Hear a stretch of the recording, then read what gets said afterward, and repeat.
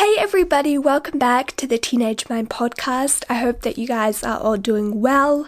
So before we get on to this episode, if you haven't already subscribed to my YouTube channel and you would like to, I will leave the link down below. We are so close to 700 subscribers and it would be so cool if we could hit that this month. So today I thought it would be not really fun, but I thought that I would talk about a bit of a controversial subject, and that is dress codes and school uniforms. So before we get on to this episode, please keep in mind that these are just my opinions. Just a quick disclaimer, I don't know everything about the subject, but I know some things and I kind of wanted to talk about it. So first, let's talk about a school uniform. So most of us have a school uniform, at least in New Zealand. Pretty much every high school has a school uniform, and even in middle school, they start wearing a school uniform. I've even seen a primary school that has a school uniform. So here in New Zealand, a school uniform is pretty mandatory. So I don't actually mind wearing a school uniform, to be quite honest. If I didn't have to wear a school uniform, I would probably prefer that. So let's talk about the pros and cons of a school uniform.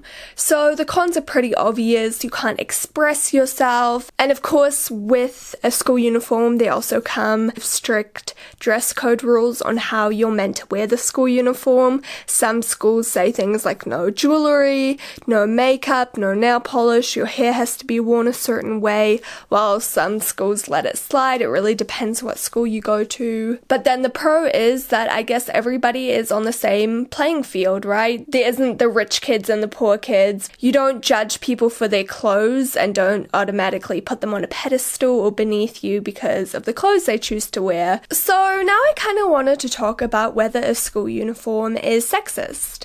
I also think that sometimes school uniforms and dress codes they're very gender stereotypical, like the way the girls have to wear skirts and the boys have to wear shorts. Of course, this isn't the worst thing that could happen. My friend was telling me how at her school they don't have to wear any school uniforms and they aren't allowed to show their shoulders, or their skirts have to be a certain length, because apparently if they wear clothes that show their shoulders or a bit of their leg, then it will distract the boys. I've also heard about how a boy was suspended from school for wearing nail polish, and I don't think that's great, honestly. It's not politically correct to tell a boy to stop wearing nail polish, and it's not politically correct to tell a girl that she can't show a tiny bit of her collarbone or her shoulder because it will distract the boys in school. And I think it's a subject that we should keep discussing, and I think this is definitely a subject that we need to keep educating ourselves on. Anyway, guys, that is all for today's